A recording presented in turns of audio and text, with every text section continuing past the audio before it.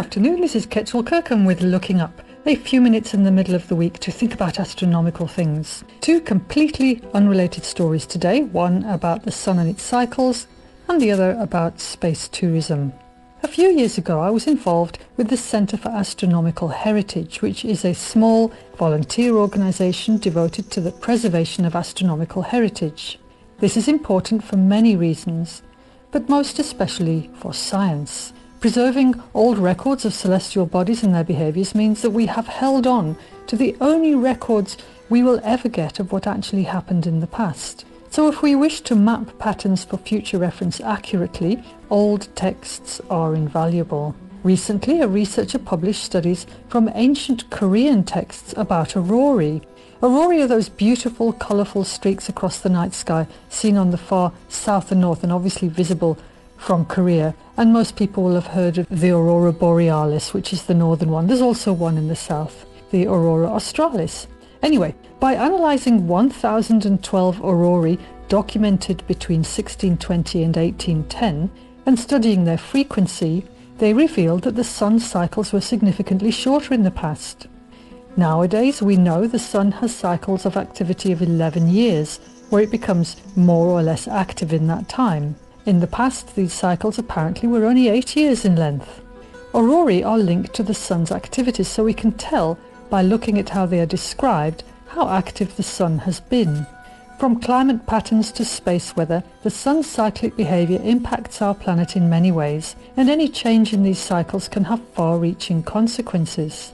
Scientists don't know what causes long-term solar cycle trends. There are many things that could influence solar activity over such long periods. This includes variations in the sun's internal magnetic field and even external influences from cosmic rays. However, the recent study, which adds to other data sources on the sun's activity, offers new perspectives. It implies that the sun's behaviour is more adaptable than previously thought and can switch to different modes during periods of low activity.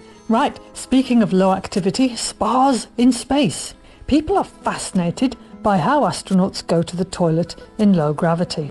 There are some famous stories of how astronauts going to the moon just held it all in for the duration, as the thought of having no privacy, nappies, vacuum toilets and so on, let me not go into detail on the radio, was just too horrible to bear. Also that there is little space in any space station or capsule, so you're not going to enjoy a relaxing experience going to the bathroom, or, as they call the United States for very peculiar reasons, the restroom. It's not a place I would ever go for a rest.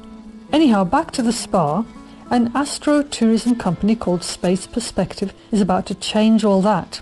It's been busy designing spaceship Neptune. Let me say straight away, this is not a spacecraft going to Neptune. In fact, Space Perspective aims to send paying customers and research payloads to the stratosphere aboard Spaceship Neptune, a balloon-borne pressurized capsule. This will ascend to 30 kilometers, not the 100 kilometers edge of outer space, but still, it'll be pretty dark and you'd be able to see the curvature of Earth from that altitude. Since this is a massive balloon, space is not at a premium, and therefore they can promise passengers a more luxurious ride. Located within the 8-passenger capsule Space Lounge is the Space Spa, which will function as a personal retreat during Spaceship Neptune flights. Look, there's obviously something I don't get here, having a restroom within a lounge, which itself is intended for resting. Anyhow, Jane Pointer, Space Perspective's founder, said in a company statement that one of the most consistent questions we receive when people learn about our spaceflight and the fact that it lasts 6 hours is if there will be a loo. So this is what they say about the design. Overall, we embrace softness and optimistic colour tones in the Space Spa. Soothing soundscapes will be unique to what you experience in the Space Lounge.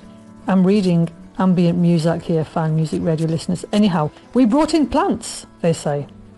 There are many places you can run out of loo paper, and hopefully in a balloon 30 kilometres above the surface of Earth won't be one of them. For now, this is Ketchel Kirkham wishing us clear skies.